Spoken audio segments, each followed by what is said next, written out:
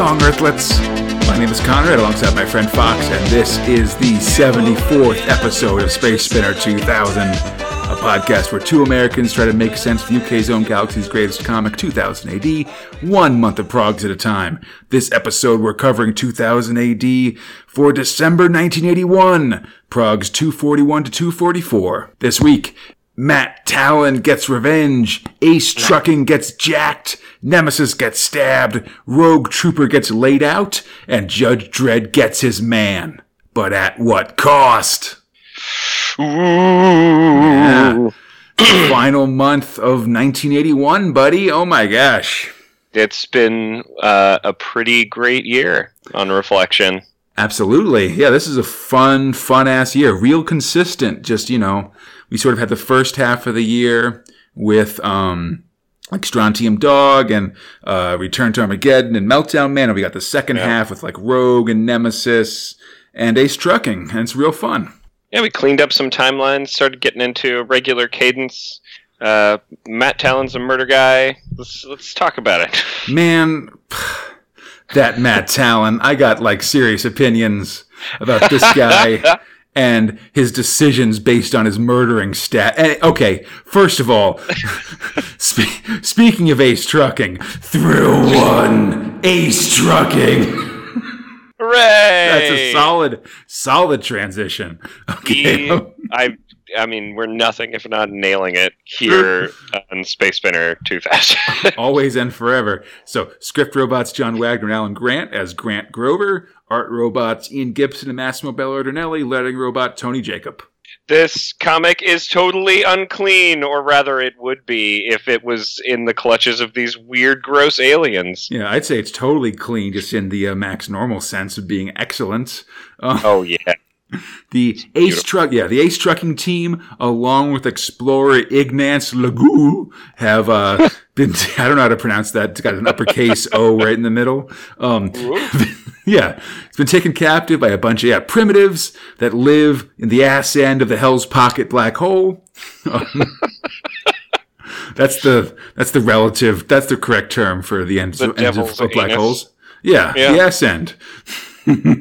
So they take the truckers captive, and they take them to their leader, who quickly declares them unclean and then sentences them to death. And what better way to die than stick their heads on spikes? Yeah, well, there's a whole line of like impaled corpses leading the way into the city, and it looks like those have just all been the various spaceship guys that have landed on this planet over the years and then been executed in turn. Seems particularly unclean. Like, that's not sanitary, just having bodies rot around your houses. Anyway. I mean, it's outdoors, That's Put them on the road. But, anyhow, the guys are in trouble, and that means that it's time for Plan B. Chug it! So, just beat the hell out of everything. Yeah, the boys try to fight their way out. Only GBH makes any progress. Everybody else gets one panel. Not even a fighting panel, just an instant beaten up panel. Just a Billy Club panel. Yeah, but GBH manages to get out of there. He busts through a wall and falls out the side of the palace into the moat below.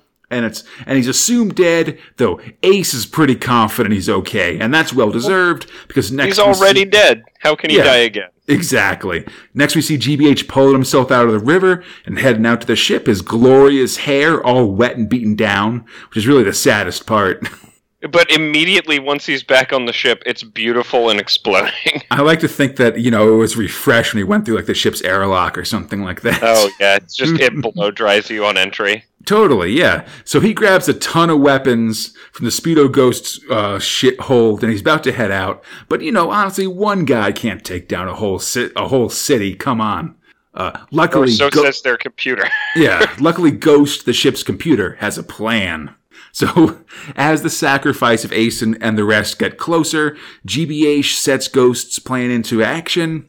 He sets fire to a huge shipment of vintage Mac. No! Very sad. No. We gotta make sacrifices, buddy. It's very sad. Sending its intoxicating vapors into the alien city of Yag. Which, whoever is the progenitor of Mac, like, you set it on fire and it just makes vaporous. Yeah, it just makes booze smoke. Of alcohol. Oh, I think that's awesome, man. Regular booze, just set it on fire, it just like burns blue, you know? Talking about Mac is Mac magical. Yeah, you can't even cook with Mac. It retains its alcoholic properties. This food will get you drunk. Yeah, as the natives breathe the vapor and they begin to party under its influence. This is after Feek, of course, manages to dodge being executed because he's got a skeletal bone structure that makes him real hard to impale. God, he just latches onto one of the spikes with his toes and is just like, hey, you can't impale me, I'm really cool. As all the troops are sort of super drunk out of their gourds, sort of History of the World Part 1 style, Ace and Co. slip away, though soon afterwards, they too fall under the influences of this dope-ass party cloud. Oh, man, the best part, though, is like, so they're all getting drunk, they're watching them run away, and they're like, oh, that's so funny, and the leader's like, yeah, they're getting away. That's so weird. And look at me make an observation. The guy behind him is like, that's hilarious. Smacks their leader on the back, which then sends him plummeting into a spike. Through the party mist comes GBH in a gas mask. I just like how the cloud of Mac, either History of the World Part 1 or like one of those points in like Caddyshack where like Rodney Dangerfield is just like, so let's dance, and everybody just starts dancing. Like, instantly there's a party, you know? Right. So GBH is a gas mask. He picks up the rest of the team and starts hightailing it back to the ship. As the Yaga aliens come out of their Mac stupor, they mount their lizard horses and they start to drunkenly come after our guys. Oh, man. So, they're drunkenly giving chase as Ace and company drunkenly escape.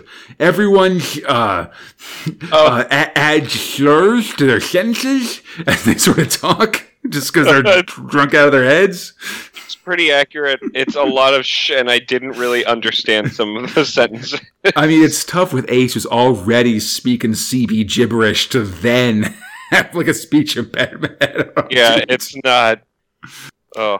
GBH fights off the natives as Ace prepares to bug out, dropping a rope to allow GBH to escape. Which is awesome. It's he a just real grabs like the thing and helicopters away. Super dramatic exit in this situation. Back in Hell's Pocket, the team has some difficulty escaping the endless checkerboard of the black hole, but Ignance's theory of entering the eye of the hole works, and everybody manages to escape. Just FYI, it takes them a few tries, because don't drive your spaceship drunk. Come on. Yeah, especially not through black holes. Yeah, they're not coming after you. It's a primitive planet. Yeah, with nothing to show from this excursion but hurt feelings and a huge hangover, Ace does what anyone would do and dumps Lagoo back on the hitchhiker buoy in deep space where they found him. Yeah, peace out. Go find someone else to do your weird work. Yeah, 10-10, see you never. So, for our final Ace Trucking Prague, Bellardinelli's back, and Ace is in the color pages here, which is very nice. It's beautiful. He's so yellow. Yeah. Oh, man. Like, yeah, everyone calls him a carrot, but that guy's like some kind of yam. Yeah, so it starts with Ace. He's singing like some kind of like space trucker country ditty, I guess. Like, I tried to figure out the tune for it. I was unable to. It's got a lot going on in it, honestly.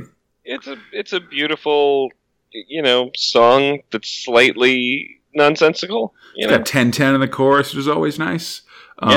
Yeah. So they're hauling a giant ice rock. Yeah, they're hauling a giant iceberg to a desert planet they're gonna get water from. Ace checks in on Feek, but Feek's busy because he's bred a swarm of Ugg bugs in the ship's hold, and now he's gonna eat them for lunch. Super gross, and they're very surprised by this. The Ugg bugs, they're like, "Oh crap!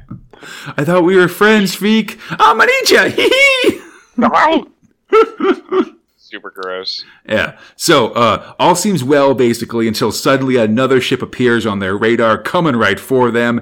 It's a lugjacker! Oh no! What are we gonna do? So, yeah, there's another ship coming right for them. It's a lugjacker! Ace calls for help, but they've got a signal blocker on them.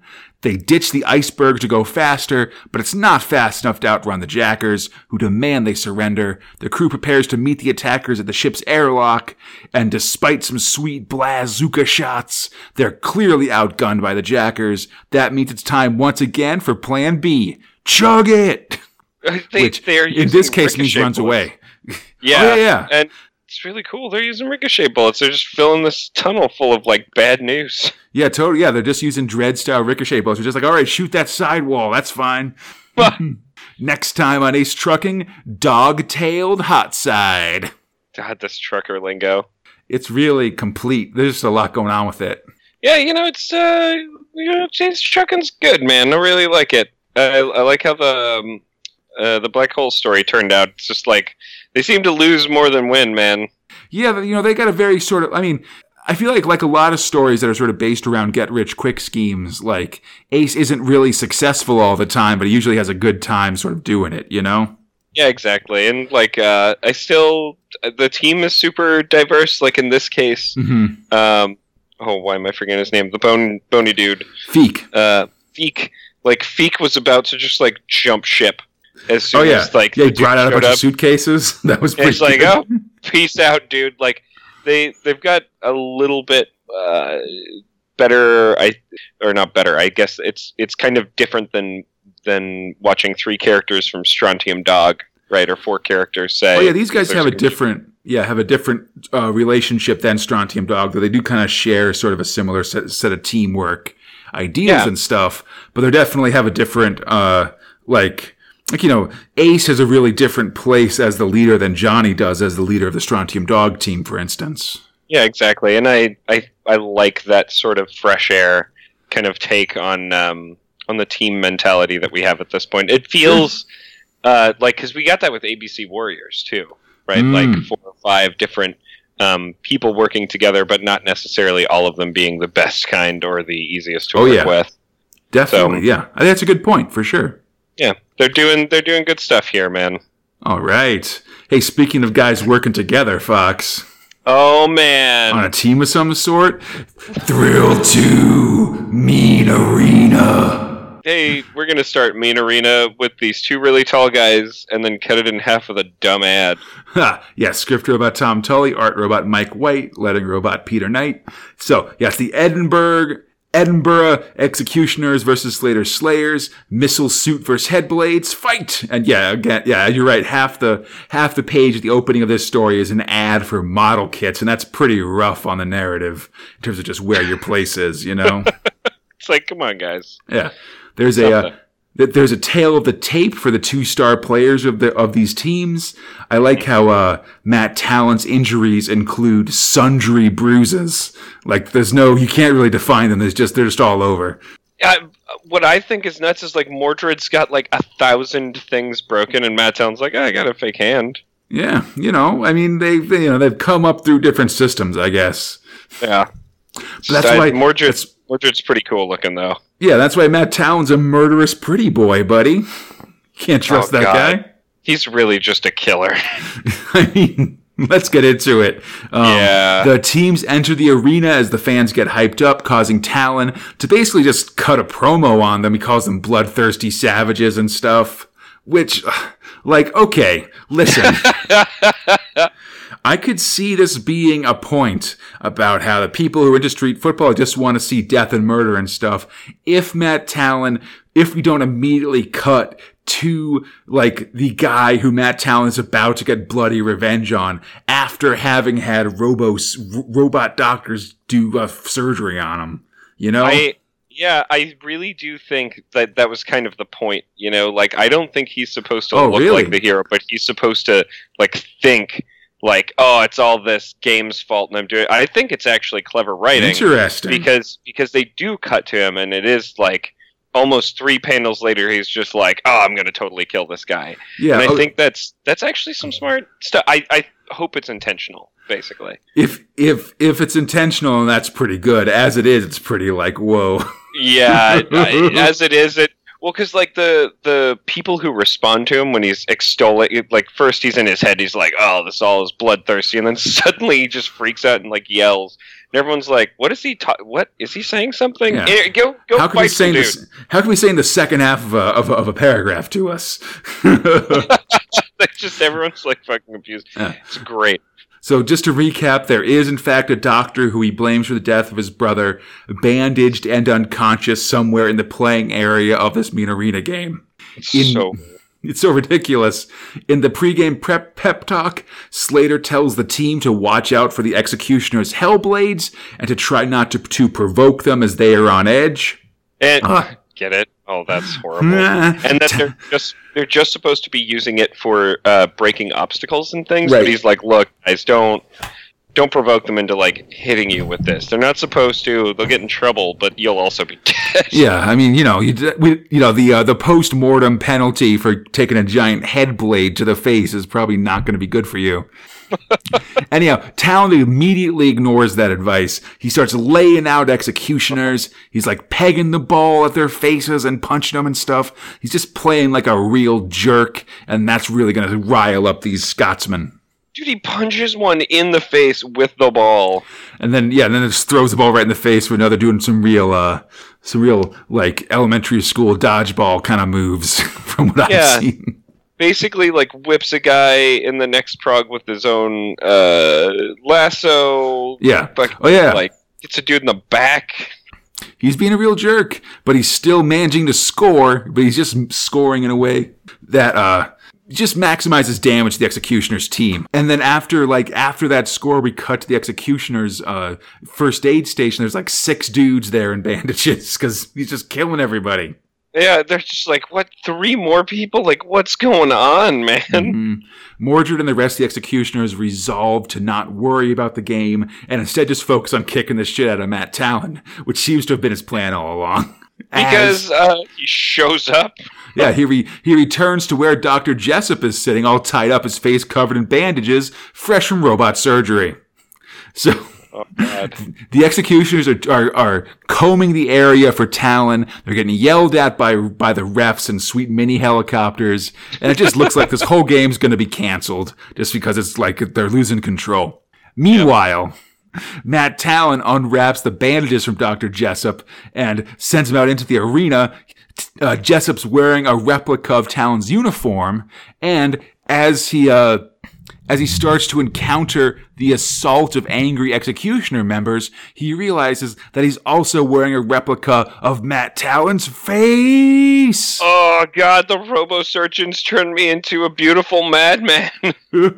He realizes the riled up Executioners are gunning for Jessup now, and he has to run and hide. He thinks he's safe going under a train car, but a bunch of Edinburgh fans see him and tip off the Executioners, and they shoot the can with their droid guns, setting it on fire. It's not good. The fire crews come out, they put out the train, but it's way too late. Whoever's under there is long dead. Oh, God. A riot seems to start between the Executioners, the Slayers, and their respective supporters as this all comes out, when suddenly Matt Talon appears, unburnt and alive. Oh, don't worry, guys. I'm totally fine, and that was probably just some dude. Oh, well, that's fine, yeah. The Slayers rejoice, the dead guy's written off as a random fanatic, and the legend of the Slayer continues. This man is an actual murderer. That's like some full-on, like Joker stuff. That's like a Batman villain would kill somebody like that, like literally. That's like a Riddler situation if the guy was like had something to do with trains and fire. Listen. So the match carries on, the Slayers winning. After the game, it seems that Talon has had a change of heart. And then, so basically, after just cruelly getting revenge on the second man on the list, he decided to give up on the vengeance game, and now he's just going to focus on helping the Slayers walk tall. But that's not enough for the 4 remaining vengeance targets, the lady member of which calls another, who is apparently involved in actually running a game, and starts a plan to take Talon out once and for all. Mean Arena will return in Prague 246. And Matt Talon gets a kiss from the only girl on the team. Yeah. Little smoochers. I mean, he's evil. Listen, it's so ridiculous. Like, even if he's earnest about not getting revenge, and who knows with Matt Talon being all like full scale evil, he is a bad guy. Like, it's just the fact that we're following him as the main character that makes him not a bad guy. He hasn't done anything. Hold on a second. Kind. Yeah, no, he's always evil, dude. He's killing hella dudes. I don't even understand this. Yeah, and so now that he's calling, like, Ollie Oxenfree on his revenge, it's like, I don't think you get to do that when you've just killed the second guy. Like, you gotta, or you can't expect them, the guys you're getting revenge on, just leave you alone at this point, It's time for some swings and roundabouts. Right? Like, yeah, frankly, it's shocking. Like, just the cold-blooded nature in which he kills these dudes is pretty amazing. It's horrible. Yeah. Anyhow, yeah, it just takes it out of you. It really does. What kind of hero is this? I like your idea of it being of Talon actually being the bad guy, but or of this stuff being ironic. But I'm still skeptical about it being that deep in this kind of comic. I'd like to think so. I don't know. It would at least give me some reprieve to his shenanigans. Totally, yeah. It's just how long that Matt Talon can wear the mask of a hero. And hey, speaking of masks... Oh, God. Thrill 3, Future Shocks. We have so many this month, and I'm not happy with, a portion of them. Yeah, well, there's 4, but it's rough because there's 2 episodes, there's 2 progs with 2 Future Shocks each, basically. Arguably, does this put it into top or bottom status? Oh yeah. Anytime there's more than 3 Future Shocks, I say we can toss it in there. All right. Just mark it off. So check. First off, we've got the Masks of Arizor, script robot Steve Moore, art robot Jose Casanova, sledding robot Bill Nuttall. So, all right. Yeah, the spaceship, the Helios, lands on the planet Arizor. A bunch of space dudes start exploring. They find a dead alien civilization, which is just a big boneyard. All of them wearing these weird masks. Well, better put one of these mysterious masks on. Just show the setup of Prometheus. The guy who does this, I haven't seen a Prometheus, otherwise I'd totally I'd enjoy your reference as much as it's you like a take time to enjoy Prometheus. Mine. But yeah, no, I'm sure it's just so many things where it's like, well, something's weird, there's something out of place, better just start touch it, eat it, whatever. Yeah, read this magic book out loud. No problems will happen. Yeah. So the guy who puts the mask on springs into action, runs away from the crew. The rest of the crew is nonplussed, but gets back to work. They find a nearby crashed spaceship that doesn't match the technology level of the rest of the civilization on the planet. Meanwhile, the mask guy is sneaking around, putting masks on the rest of the crew, as you do. What the hell? Soon, only a couple crew members are not masked, and the masked crew members are loading big boxes of masks onto the ship to fly off, and are shooting at the unmasked crew members. This is not good. Maybe these masked guys not so great. It looks like killing a masked crew member causes their skin and clothes and stuff to blow away, leaving only a skeleton and a mask. Great. Beale, the remaining crew member, knows he can't let the masks return to Earth because they'll all become crazy mask dudes. So instead, he grabs like a runabout craft and crashes into the Helios, a suicidal action to prevent the spread of the masks. He succeeds, but not before the Helios activates its distress signal, calling a nearby ship to show up and investigate. Whoa, check out those weird masks. Better put one on. Oh, God. The cycle continues. Alien masks are your leaders. Bam, bam, bam. So stupid. Oh yeah, I thought this was just a dumb, like Twilight Zone-y kind of Future Shock, Yep. Next Although up, good. I liked this one well enough with Pest. Yeah, Joe Black. Yeah. Next up, Joe Black's Tall Tale, script robot Kelvin Gosnell, art robot John Higgins, lettering robot Tony Jacob. Yeah, this is another Joe Black adventure. We've seen a couple of these. He's a guy for Pest, the Survey Trust. You know what I'm talking about. He's an intergalactic explorer. Planetary, boring, whatever, who gives a crap. Yeah. Exploration and Survey Trust. We got it as a team. Okay. Nice. So yeah, so this is the second Future Shock in Prague 221, or 241, I should say. It's another Joe Black adventure. This time Joe has found an undiscovered planet with basically human life. He contacts it and finds out that it's completely ruled by a single leader, the Princess Elvira, who's pretty cute. Ooh, yeah. Yeah, Joe. Yeah, as a good ethical explorer and colonist, Joe decides to run a con where he's going to basically say that, hey, yeah, as a binding marriage contract between the scout and planetary rulers is a standard part of first contact protocols here in the galaxy. I'll have you know. Oh, God. And it seems like a sweet gig. He'll marry the ruler of this planet until he lands and sees that all the aliens are like 50 feet tall. It's, and I mean, she's still gorgeous, but I love the way that she described this. We suspected that there would be a size difference between our people. We trust this will not cause difficulties. And I'm like, oh man. Some crazy fetish stuff going on here, Fox. Probably not good for Man. a family show like ours. Anyhow, sometimes the randomness of life really does make you feel small. Bam, bam, bam! That's the pun ending from the comic, folks. So stupid. So next up, it's Love Thy Neighbor, script robot Kelvin Gosnell, art robot Jesus Redondo, lettering robot Steve Potter. This is a super British Future Shock, Fox. This seems like a super British Future Shock. All the word bubbles are super, like you can only hear them in like a British accent. You're like, yeah, what's up with old Albie? You know? Got it at last. Yeah. Now I'll show him. Yeah, so there's an old guy named Albert.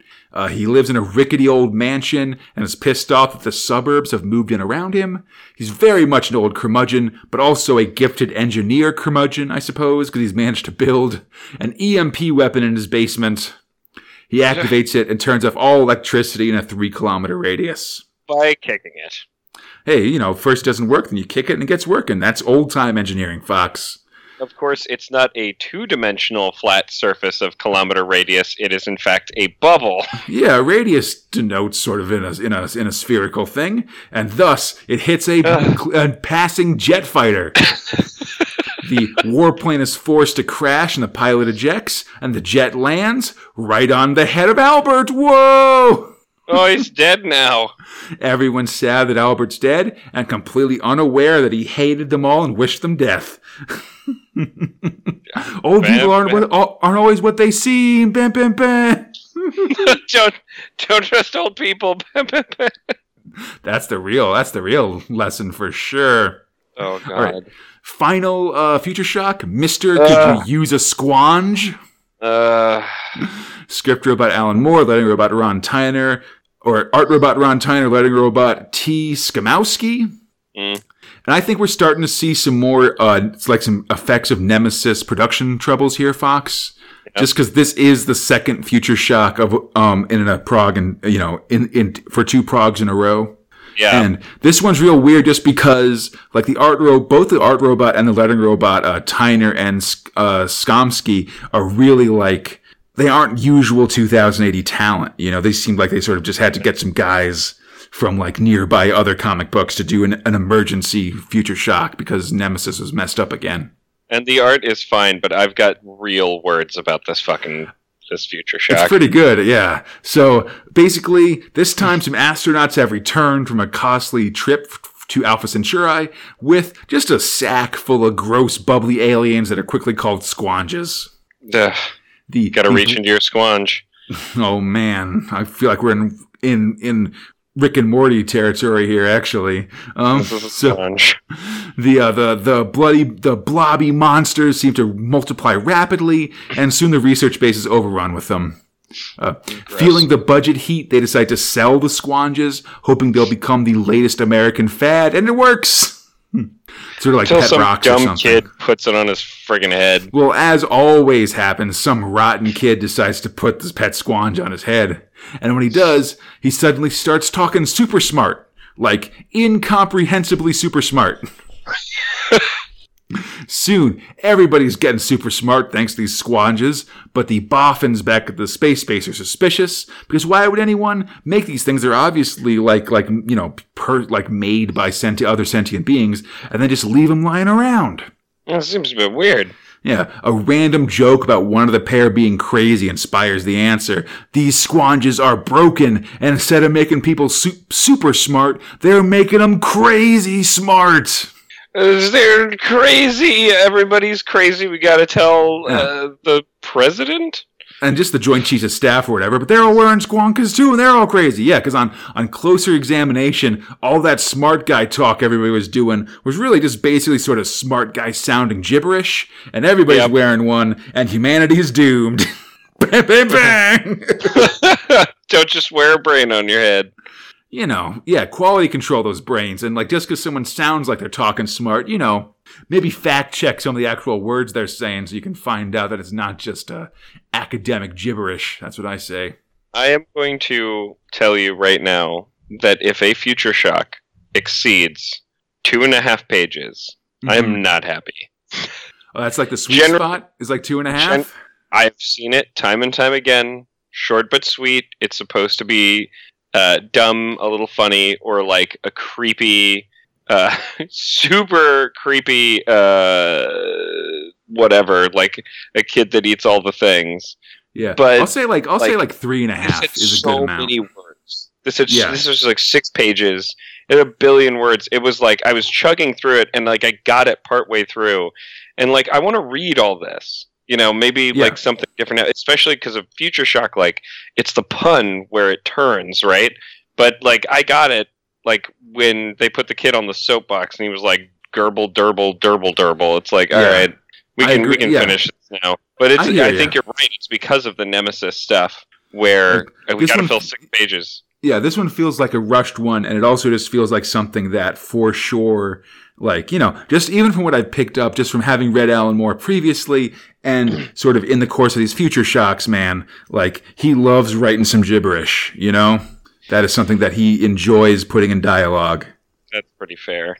So I feel like having a gibberish-based Future Shock that you just sort of write on short notice would be very up his alley. You know what I'm saying? Yeah, no, that's fair. That's fair. Hey, that's why I said it, buddy. I'm fair. Anyhow. God. But speaking of things that are underwhelming, Fox, it's Non-Thrills Covers a Nerve Center. Hooray. Yeah, I like Tharg the Jolly. There's some good Tharg stuff in here. So, Prog 241, Avenge Our Murder Most Foul. It's an iconic Rogue Trooper cover by Dave Gibbons. Mm-hmm. Alas, poor Bagman, I knew him well. But yeah, it's cool. Yeah, it's just Rogue walking out with a bunch of the skulls of the biochips sort of hanging over him. Mm. Yeah, in the Nerve Center, there's a picture of Tharg the Jolly supplied in response to a request by Tharg, as well as an off-brand Dark Judge Demon. He's pretty demonic. Pretty good, yeah, fine for kid work. Letters include a poem about Ace Trucking, complaints about a news magazine misspelling Dredd's name, the spelling it with an A, and then another complaint about a kid who had a prog stolen by another kid. You rotten youths! What? That is a crime most foul. Yeah, you don't go good. Stealing other people's progs. That makes you like a Zeragian. Man, yeah, come on. You're some kind of thrill criminal.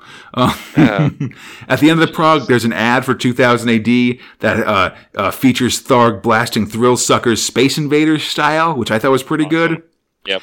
And there's a full-page ad for Weetabix, a product I find confusing, but we should get into later once they start having weirder ads. Oh my god. Well, you could win a Rayleigh bike. Hey, let's get to it. We need these 1980 bikes. There's also a sweet pinup of the Ace Trucking home satellite, the Beehive K. So awesome. It's pretty cool, buddy. Prog 242, Orlok, the assassin, bent on destroying Mega City 1, makes his appearance in this Brian Bolland cover. Thrill power content 100%. I hope he chokes on a groat. Mm-hmm. Get out of here, Orlok. In the Nerve Center, Tharg plugs the prog for 2 weeks from now. And he's the Tharg Elisa, also, I'll have you know. It's very well done. Readers both like and dislike Ace Trucking, and Denny Randall suggests a complicated future sport based on Orkney Ba, which has an apostrophe at the end that I'm finding very confusing for how to pronounce. Yeah, no, it's weird. People are down on Ace Trucking, which I don't really like. That seems weird to me because Ace Trucking's pretty good. The person who argued for it, by the way, was like Dan Darren Blackhawk. Yeah. Woo! Woo! Yeah, you don't know what's good, kid. I'm sorry. I have a strong disagreement with that just child. likes the wrong things. Fair enough. Mid-prog, there's a Rogue Trooper recruitment quiz, which I think is pretty amazing just because Rogue has only been in the progs for like 2 months. So it's crazy that they're like doing trivia for it already. Like they clearly know they've got a hit character here. I mean, kids have already voted on it, I would think, because they've had the forms since they've definitely gotten at least maybe 6 weeks worth of forms at this point, I'd imagine. It seems like they're 2 weeks ahead just from where they are, what they talk about in the Nerve Center versus what we're seeing in the pages and stuff. Prog 243, the game's over, Talon. You're our target now. Ooh. This Mean Arena cover is by Mike White, and I feel like every single Mean Arena cover so far has been by a different artist, which is kind of weird. It's a weird child. Yeah, in the Nerve Center, one of Fox's favorite, Tharg the Muscular, says that 2000 AD... Ripped. Yeah, totally. He says that 2000 AD has swept the Eagle Awards this year. But man, if you look it up in the Eagles Wikipedia page, there's a gap in the Eagle Awards from 1980 to 1983. So there's no record of any Eagle Award in 1981. So I call bullshit. Really? I'm saying I'm an Eagle Award truther. Like a ton of different things are winning stuff in different categories that they definitely didn't have for British comics when the last Eagle Awards were held. So get out of here. Or there's some sort of Illuminati job on this, man. Oh, that's hiding the truth from us? Yeah, that's what I'm saying. Well, I mean, either way, Yeah, I know, it's some crap. They're either making it look bad for me or they're making it look bad for themselves by mentioning it and then tossing it down the memory hole. You got to be more complete with this stuff, Illuminati. That's what I'm trying to say. You got to erase it. This project should not exist kind of thing. Definitely. Hey, right, they're probably just lying. It's like, you leave pieces behind. How are you going to be an all-powerful organization if you leave clues that regular schmoes like Conrad and Fox can find? Super Illuminati. Letters compliment Nemesis, and Tharg compliment letters. There's also, it's true. He says like a letter just like I like Nemesis. Tharg saying like I like it when people send me letters saying they like things. There's also positive letters for the 2080 annual and Rogue Troopers. And hey, kid, don't read that annual yet. Those are for Christmas. Oh man. The prog ends with Walter wishing us Weeders a Merry Christmas. And let me I'll get to it later on. In 244, Bell Ardinelli draws GBH blasting some truck jackers with a bazooka. Excellent times. Oh, yeah. Earthlets, this is your future. Dude. Tharger Christmas delivers some gifts and wishes us Christmas greetings as he prepares to return to Quaxon for the holiday. He also mentions the review of 1981 feature, which we're going to talk about in a second. Mm-hmm. Letters demand Rigelian hotshots for news agents, ask how old Tharg is, and for the return of Nick Stone to Meltdown Man. Tharg lets us know that he is as old as the stars and as young as the future, and there's no future plans for Nick Stone. Yeah, pretty much. Yeah, mid-prog, Bert hits us with an Xmas quiz, just a bunch of questions about the last year of progs. I don't know if you looked at this one, Fox, but I did, and I did pretty bad on it. I got like 16 out of 30. I always get scared with quizzes like this because I have the memory of, I don't know. Yeah, no, it was tough, man. Who doesn't have one? Because it wasn't even like multiple choice. It was like name all 7 of the Jensen gang members. Like, I can't do that. Oh, hell no. Those guys showed up for like 2 progs and got their ass kicked. That's what I'm saying. They were immediately started thinning out. Then we get a pretty complete review of 1981, complete with notable covers, posters, thrill starts and stops. If you want to know more about the 2000 AD year of 1981, let me suggest Space Spinner 2000 episodes 60 through 75 if you're interested in such matters. Oh man, you'll get some of the best parts of Return to Armageddon. You'll get some cool stuff with Strontium Dog. Yeah, Meltdown Man. Yeah, we'll talk about it next episode. Anyhow. The prog ends with a pinup of Tharg by Robin Smith, looking ultra mega buff as Bert and a bunch of art droids. I think it's the Frame, Bolland, and McMahon droids, frolicking in the snow, building a sweet dread snowman. Splundig ver ho ho ho! This makes sense. Hey, why not? It's Tharg the Festive. He's quite festive. Hey, why, don't be a jerk about it. And speaking of Judge Dredd, yeah. For Judge Dredd. Oh, man. So script robot John Wagner and Alan Grant, Stevie Grover, art robot Ron Smith, and Steve Dillon, lettering robot Tom Frame. Tom Frame, Tom Frame, Tom Frame, Tom Frame, Tom Frame. Oh. I got you. I've been gotten, dude. Absolutely. You got Eiffel 46. What are they? 61? I don't know. You've beaten me again with your references.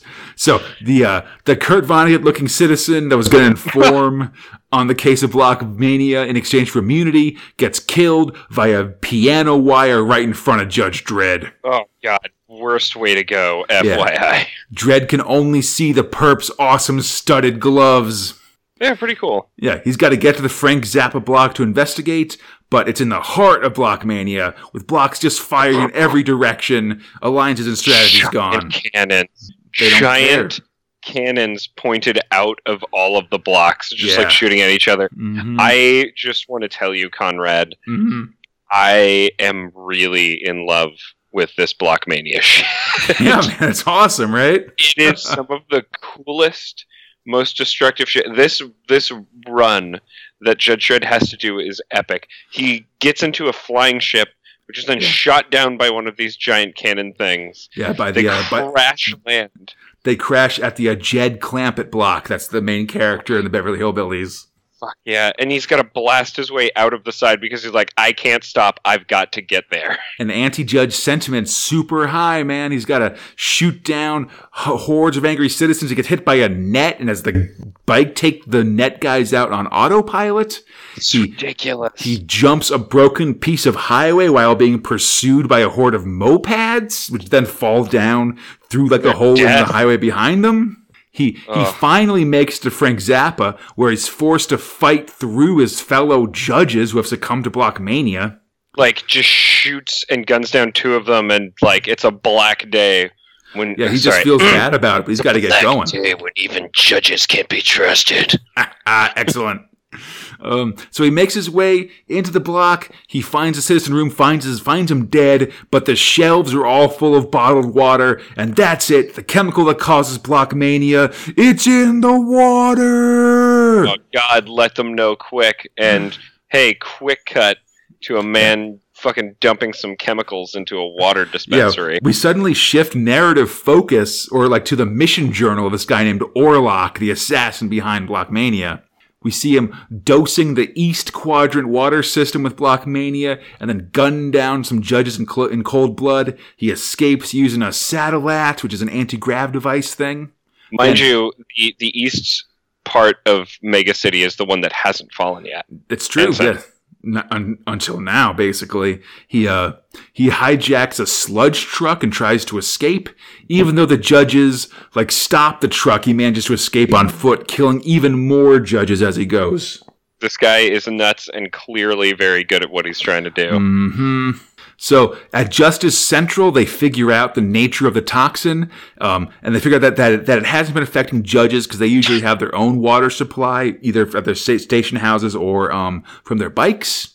And that Max Normal only drinks champagne and uses Cleano spray instead of some other way of cleaning himself, which I gotta say has made me turn a little bit on Max Normal, but that's fine.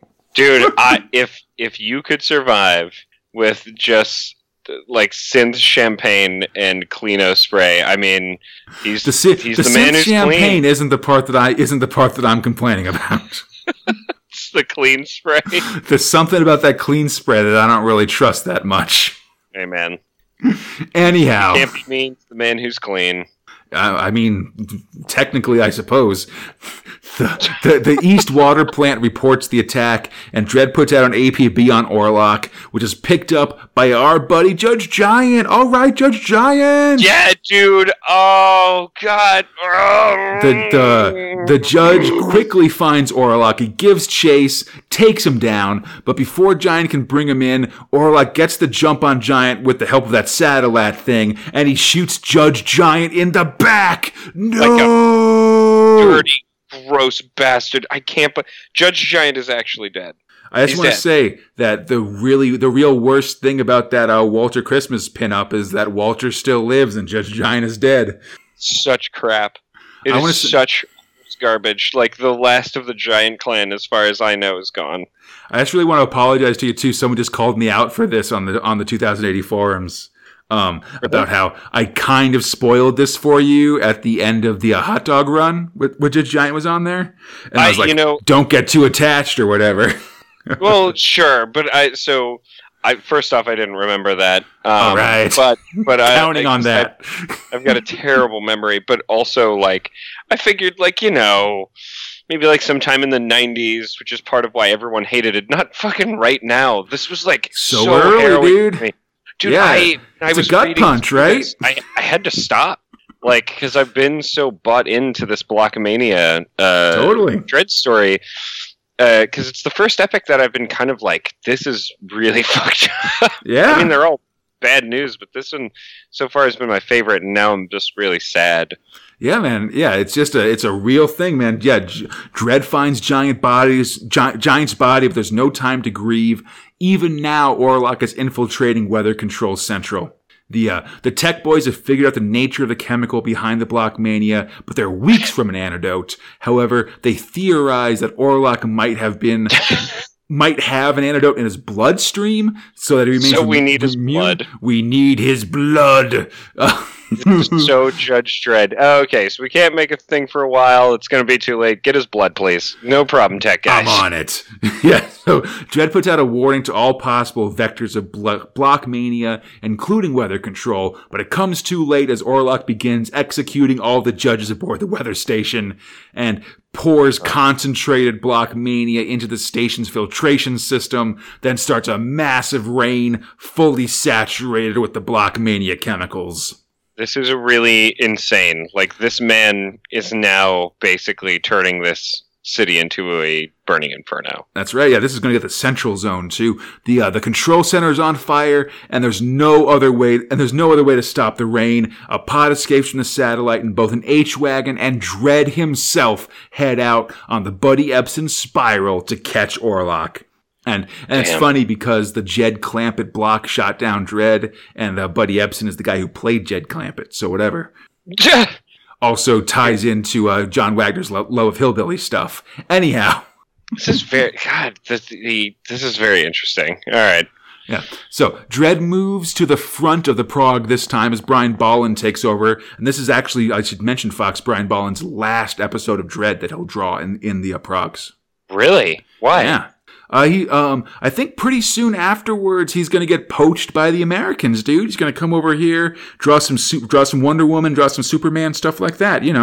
Oh, wow. We're kind of reaching a point actually in these sort of like mid to late 200s where a lot of these sort of more realistic British-born artists are going to get poached. Like Dave, Brian Bolland is going to go. Dave Gibbons is going to go. Those are the big two, I'd say.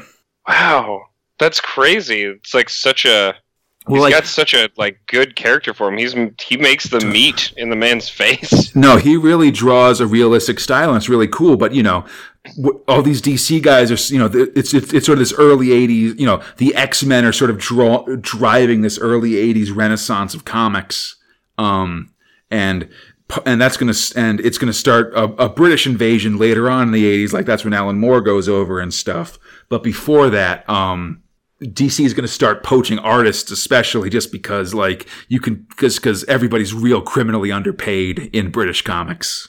Like, super duper underpaid, you know? Really? And so DC can show up and be like, yeah, we'll pay you like, you know, a pittance in dollars, and it's way more than you're getting in pounds in England, basically. Oh my God. Or that's what it seems like just reading, like, sort of like Future Shock and The Mighty One and stuff like that. Like, you know, it became a real problem, sort of brain drain of artists, especially being stolen by US comics.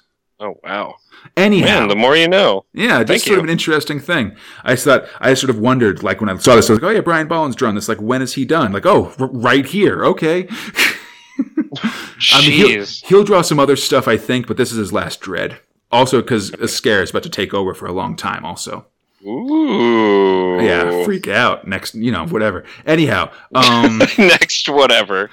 See you in 1982. Yeah, Chief Judge Griffin warns the people about going out in the rain, but most citizens don't care. It's pretty much the last time it's rained since, like, the Call Me Kenneth stuff way back in 1977.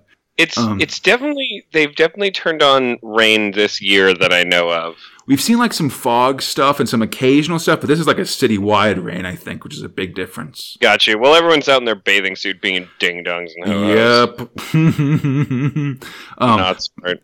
Yeah. The rain can't stop Dread, or the rain won't let Dread catch Orlok, but this giant tidal wave down the Epsom spiral will. Dude, it's Dread huge. And Orlok are suddenly, they're fighting in knee-deep water. They're exchanging heavy blows until Dread just freaking judo tosses Orlok so that the back of his knees land on the broken window of a car, like with the glass going into his legs and stuff. It's awesome. Yeah, he just impales him. And he's just hanging head down from this window. And in one of the most intense set of 3 panels I've ever seen in my life ensues. Orlok tosses a bomb of concentrated block mania at Dread, and it drives him mad. But unfortunately for Orlok, it's not the kind of mad where he's distracted, but instead the kind of mad where he just kicks the shit out of you for like 2 panels and you can't fight back. Dude, it's so great. He's just holding his shit together, and they pick him up, and like... Dread calls the H-Wagon, and takes Orlok away, and so he's finally able to drop his mental tension and give in to block mania. He's with Rowdy Yates! Who are you with? Dude. Luckily, you gotta tranquilize the shit out of that guy because it's Judge Dredd. Luckily, a speedy gas injector full of sedative stops him before he basically just kills every other non-Rowdy Yateser in the vicinity. God, I would not want to see... Like Judge Dredd looking at you angry? No way. Also, Rowdy Yates is the character that a young Clint Eastwood played in the TV show Rawhide. Oh, yeah. There you go. Just, you know, dropping these character info things with these blocks. Move them on, head them up. Head them on, move them on. Rawhide! Rawhide!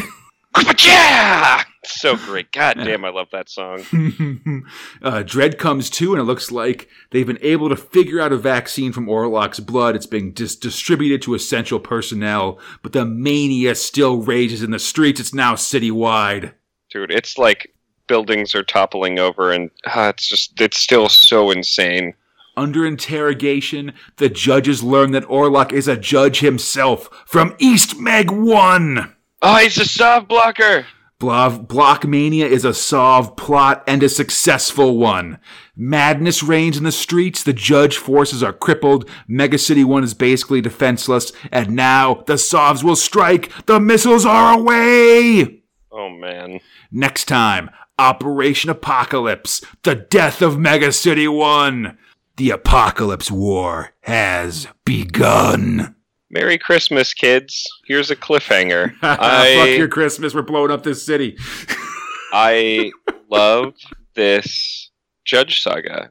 It's insane, and it's just the most intense thing I've seen in such a long super intense time. Yeah. So that was like basically like I think like 9 episodes of Blockmania, Fox. Mm-hmm. After this, we're going from like regular epic to mega epic as we get the 25 or so Prague Apocalypse War What? starting January 2nd, 1982. What? Dude, you're going to crap so in your pants, buddy. It's all I really hope not. It's all drawn by Ascara. It's all amazing. Oh, it's got really? everybody. It's got everything. Massive changes to the whole setup. Oh my god, I'm so fucking excited. That's the way to see. This is, and we'll get into this when we get to the end. But like, I don't give Dread as much props as I do some of the other lesser stuff, which is to say that it's always like this great heartbeat. This is like grabbed me by my jowls and said, "If you don't pay attention to me, I'll punch you in the face." That's awesome. And like, anyway, let's keep rolling because I've got so much I want to talk about with this. Okay, here we go with Thrill 5 Rogue Trooper. Script robot Jerry Finley Day, art robot Colin Wilson and Mike Dory, lettering robot Bill Nuttall. So, hooray.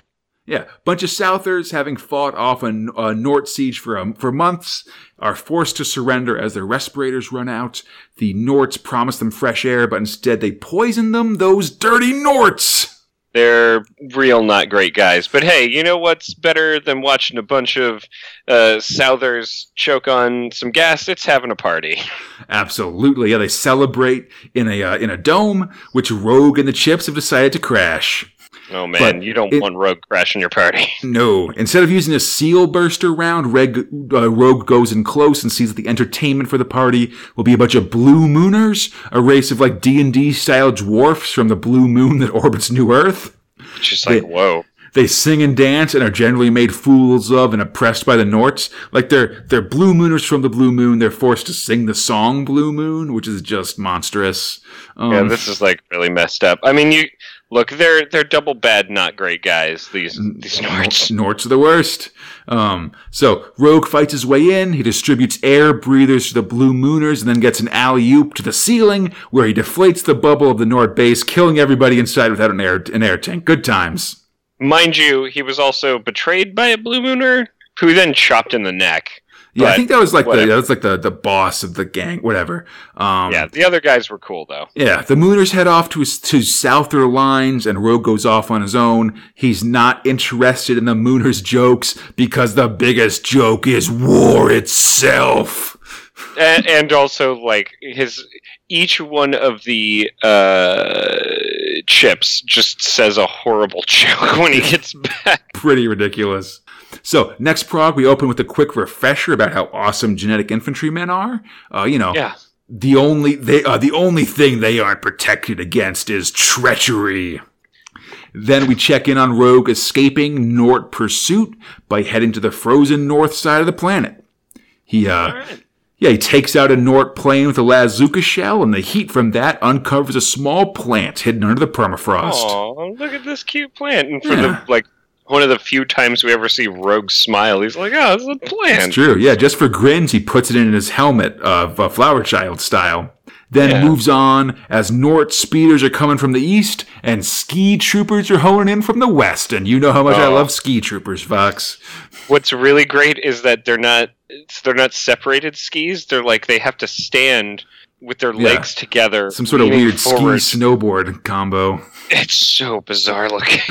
Rogue tries to lose them in the ice formation, but suddenly falls. There must have been a toxin in that plant that Rogue wasn't immunized for, and it's left him paralyzed. Oh, crap, I can't do anything, and I'm just stuck here listening to my buddies talk. He lies unconscious on his back as the ski troopers grow ever closer.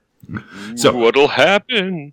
Rogue is paralyzed. What can the Chips do? 1, yell real loud, causing an avalanche that takes out the ski troopers. Oh. I really like that panel, though, actually, of the Chips screaming, because instead of word balloons, it's like these ghostly letter A's rise up from their speaker grills. You know, it's really fucking cool. It looks a lot like that comic Bone. Have you ever read that one? Oh yeah, fuck yeah, man! It's very Bone's creeptastic. Yeah. But it's very reminiscent of some pages from that to me. I don't know. Absolutely. So ski guys are taken out, but what about those speeders? They're tracking Rogue under the snow using like metal detector kind of things. But it looks like he's had time to recover because he emerges from the snow with a giant... from the snow. Yeah, he erupts from the snow with a giant spear of ice, which he uses to puncture the Nort's environmental suits, and then he breaks the windshield of the speeder, killing the drivers inside. Oh, it's so cool. It's pretty cool. Rogue reunites with the Chips and heads out, not knowing that Nort High Command has seen that a plant can knock Rogue out, and is planning to use that knowledge. Rogue will return next year in Prague 246. Hey, see you then, guys. Hey. Anyhow, speaking of other things that'll come back in Prague 246, Fox, it's... Oh, yeah? Thrill 6, Nemesis the Warlock. Oh, hell yeah. Yeah, buddy. Script robot Pat Mills, art robot Kevin O'Neill, lettering robot Steve Potter. So, time for a spirit fight. Unable to find a body to reanimate, the spirit of the evil Torquemada is at the mercy of Nemesis the Warlock. But before Nemesis can destroy the spirit of Torquemada, the crumbling temple separates them across a lake of fire. Nemesis is pulled back from his pursuit to continue getting all the aliens out of the alien jail and then escape through the dimensional portal. Keep on task, buddy. Man, let me tell you, Ragnar is super cool and has a hand that can talk. Yeah, he's got a wise-cracking hand arm. He's one of the aliens from the pit that we saw right at the start of this Nemesis story. Yeah, he's super gross. I love him. Mm-hmm. Meanwhile, Torquemada meets with his advisor brother Micron, who warns him that his spirit will fade away if he doesn't recharge, and he needs to visit the Vestal vampires, which I think is a pretty fun turn of phrase, I gotta say. Super great. And he's like really saying like, dude, please don't enter a body. I love you. You are my master. We gotta get you out of here. And he's like, hell no. I'm Torquemada. I'm awesome. Yeah. Dude. So Torquemada rejects this, and he reanimates one last body. At the same time, the aliens have mostly been sprung, except for one last Vith, which is this little cute, nice guy alien being chased by a human Terminator. The other alien leaders all argue that they should go back and be heroic, but as they talk it over, Nemesis is already gone and is fighting that Terminator as Torquemada approaches and hefts his harpoon rifle to shoot Nemesis in the back. Holy goddamn hell. It's awesome. Yes, sir. So Nemesis is hit. With a harpoon in his back, he crawls to the pit and the dimensional gateway beneath. He makes the plunge, but as he does, Torquemada holds the rope firm, preventing his escape. This is crazy. Just the two of them exchange looks, and you look into their like steely eyes as Nemesis hangs over this pit and Torquemada holds this rope suspending him above in the air. I love that Torquemada just looks insane and Nemesis just looks angry. Totally. Nemesis then says, "Then join me, vile human." Nemesis pulls Torquemada off the ledge, goes through the portal, then closes it, leaving Torquemada to burn in the flames of the Earth's core. Torquemada is finally dead! Or is he? Yeah, nah, probably not. Nemesis warps to meet the rest of his alien buddies in the ancient ruins of the Waterloo London Underground station. and Space Babe runs up and is like, hey, you look like not so great. He rejoices in his victory. They'll have to lay low for a while. Then all these aliens will escape hidden in merchant ships. Hopefully this will be a great PR victory for Nemesis' faction, the Cabal, as well. Literally what they talk about. Yeah. Termite will be crippled for quite some time. Nemesis gets back aboard the Blitzspear and flies off to his next adventure. Credo! The end of Book 1.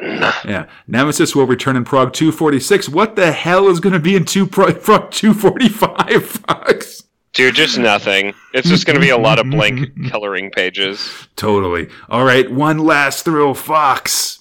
Oh, yeah, I forgot. Thrill 7, Tharg the Mighty. Not bad. Not bad.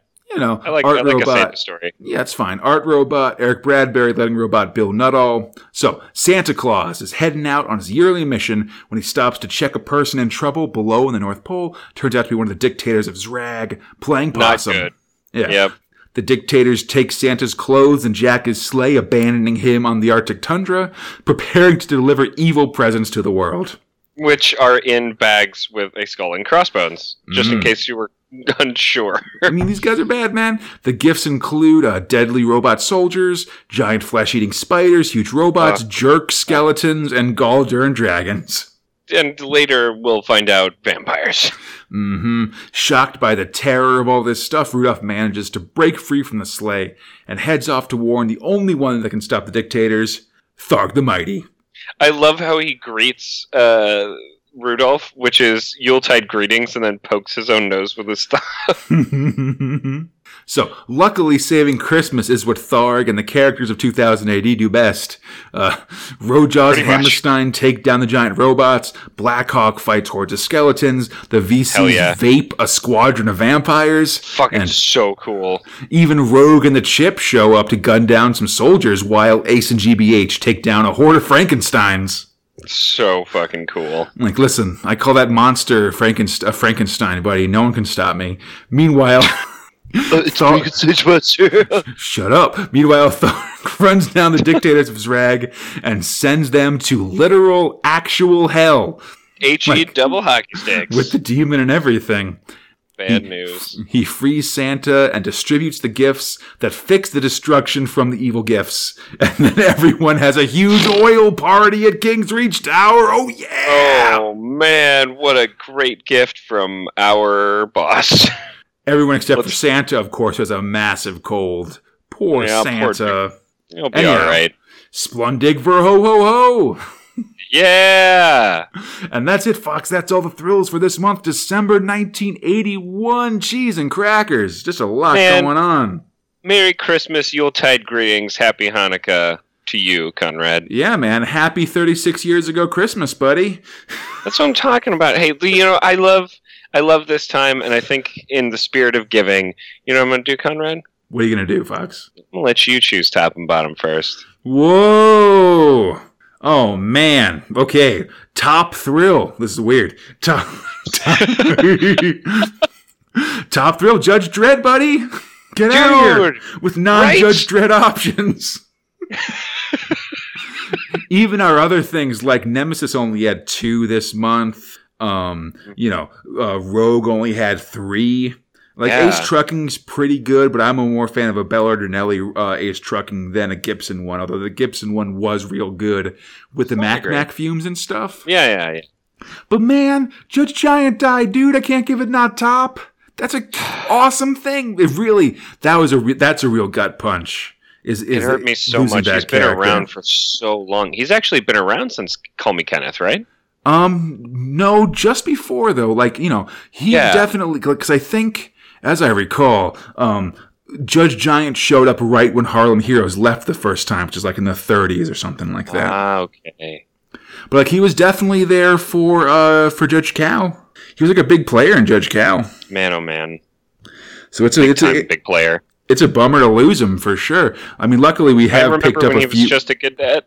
Definitely, yeah. When he scored his one and only airstrike during his cadet mission. Oh yeah, dude, man. Yeah, pour one out. Bottom thrill. Yeah, I'm gonna say Minorina as always. Just because this strip feels real, schizophrenic to me. I can't figure out whether Matt Talon's supposed to be a good guy or a bad guy, or I don't really like sort of cheering on a hero doing elaborate revenge murders, that feels weird to me. Especially ones where people don't really know that they're implicated, right? Yeah. This is just a real, messed up way to kill somebody. And I sort of don't want to condone shoot him. I mean, you don't gotta freaking kill people, but when you start killing people through ironic punishments, you start being a bad guy. Yes. that's a 1-to-1 thing, Big time. Who's going to save these people from Matt Talon? Totally, yeah, because good guys, maybe they go to get revenge, but then they say, you aren't worth the bullet, or whatever. But Matt Talon's totally got, marked off 2 dudes. So the only thing that could possibly stop him is the one thing that we know that will stop him, which is there's a piece of metal pumping closer to his heart and stuff like that. And that ticking time bomb hasn't gone off yet, It definitely has not been ticking very much either. But and there's a rich benefactor and his weird child android helping him. Yeah, Rolo Hardy, buddy. But yeah, so I don't know. But that's mine, Fox. What do you got now that you've heard mine, so you can adjust your choices like I always do to cover your mistakes? Absolutely not. Big ups, man. Top thrill is definitely Judge Dredd. It's getting so I use the word intense, but it's just like dark, horrible. This city seems to constantly be like cancerously destroying itself. Mm-hmm. It's under attack constantly. And now, especially by this thing that, like, man, these people didn't even choose to do it. Like, Blockmania is already a thing they know about. How long has Blockmania just been people going nuts, or is that just regular block wars, basically, as opposed to? Or is it all just solve tests against like this drug they've been trying to make? Ooh. Like, I don't know, and it's what has happened over the last few episodes of like me reading this, because I wasn't a big fan of the crime cases or like the mega rackets. Mega rackets, like that was okay, but like as soon as this started up, I was like, oh, where's this going? Because like, okay, some crazy block stuff happened, but we've seen block stuff before, and then it just kept getting larger and larger and spreading. I'm just really into it, and all culminating to taking away one of like my favorite recurring characters. Please stop killing people I like and start killing people I don't like. I mean, Maria's not there anymore. You might as well just kill Walter, please. Oh shit. Please. Like, you made her disappear into the ether. Kids who liked Walter don't like him anymore, I guarantee it, and if they're asking for him, just please don't listen. Yeah, they're all like 4 years older now, you know, they're too old, they're too cool for Walter, you know? Yeah, you know. They've at least moved on to Rojas and Hammerstein, if not to other things. Yeah, you know. So what's your bottom thrill this month, Fox? Future Shocks. Like, nice. The only reason that I'm disassociating from me and Arena is that No, you're pulling this unreliable narrator thing that I like in theory. I just like am worried that that's a little nuanced for 2000 AD, 1981, you know? If it doesn't stick that landing where it's like this guy was definitely the bad guy at the end, I'm going to be disappointed, because they're clearly able to do headier concepts with things like Judge Dredd and get away with it. I could see that. Future Shocks, the only reason that I'm really knocking them is, man, I like mine shorter and funnier or stupider, right? Like really to the point. Right. I think that when you stretch them out, like let somebody do their dark fantasy. Like I actually wrote this down. Like Alan Moore like did a really intense gluttony based one. That picture book one. Yeah, and that's an great. Episode or two ago. Like that's actually like some interesting shit. The brain one was so many words. It was just so much, and I'm not into reading that much of a Future Shock for the joke being like, oh, it's what you already knew, and it's like, all right, just cut it and make 3 Future Shocks. That's okay. I'll read 3. Anyway, that's my take. Nice. All right. Oh, man. I hope everybody enjoyed the show. As always, you can find Space Spinner 2000 on iTunes, Stitcher, the Google Play Store, or our podcast site at crowdline.com. Feel free to contact us at spacespinner2000@gmail.com, or in the 2080 forums, or on our Facebook, Instagram, or Twitter pages. On Twitter at SpaceSpinner2K for everything else. Look up Space Spinner 2000. We should be there. And come back next time! As we've once again reached the end of the year, and it's time for the 1981 year in review show, The Spinnies. We're giving out tuxedos. Totally, yeah. Break them out. We're giving out awards for top art, writing, and overall thrills, as well as best month and best overall year, as well as we're just gonna maybe do some fun extra stuff to wrap up the first 5 years of Progs. Hear that? Extra content, guys. Ooh. Maybe you should tell your weird friends about our cool show. Always. If your weird friends haven't heard about our show, then I think you got to rethink if you're actually friends with them, with those weirdos. If you're an actual 2000 AD creator and listen for your name and claim a coveted golden frisbee, why not? Otherwise, tune in and see if our picks are the same as yours. It'll be a ton of fun. And then stay tuned afterwards for great news for all listeners. Until next time, I'm Conrad, he's Fox, and we are Space Spinner 2000. Splundig ver ho ho ho! Oh!